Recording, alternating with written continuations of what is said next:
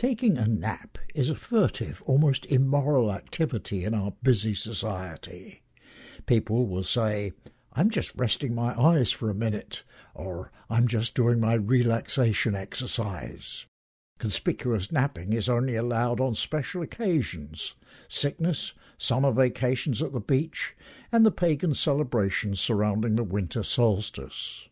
There are solid psychological, sociological, and even environmental reasons for napping, which I shall now describe, if you can just stay awake for the next 3 minutes. First, naps are completely natural. Most animals drop off without apology whenever they feel so inclined. A recent research report claimed that penguins take thousands of short naps a day. Cats, who have the only truly rational lifestyle, sleep 18 or 20 hours a day. When they wake up, they eat and play and go to sleep again.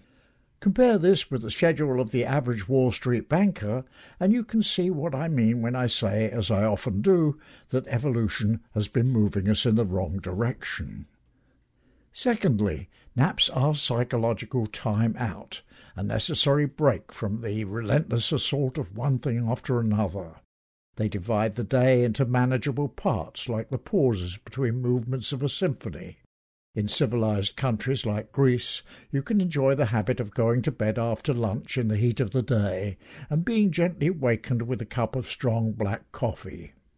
The period before the nap is thus clearly distinguished from the period afterwards, each part devoted to different activities. Thirdly, after a few naps we get over that neurotic feeling that we might be missing something. We won't miss anything, because there's nothing to miss. Between, say, 3 o'clock and 3:30 in a typical suburban home or office, absolutely nothing interesting is going to happen, guaranteed. Fourthly, naps give a pleasurable feeling of getting away with something. The general prejudice against napping as a form of laziness is the last remnant of the Protestant ethic, reinforced by that old Neo-Puritan Benjamin Franklin, who had the peculiar notion that activity is always good and idleness is always bad.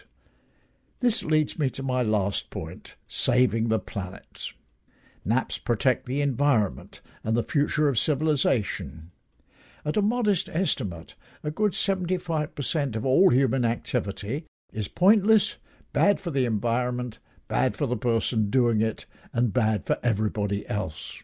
We would all be much better off if we stopped doing whatever it is and took a nap. One of my teenage heroes was Ilya Oblomov, the main character in an obscure 19th-century Russian novel. Oblomov did nothing. He lounged almost perpetually in bed or on his couch.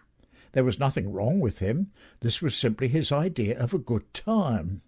I regarded Oblomov as a great genius, an example to the rest of humankind. I worked hard to emulate his lifestyle, and I think I'm getting there at last. Above all, don't feel guilty about taking your nap.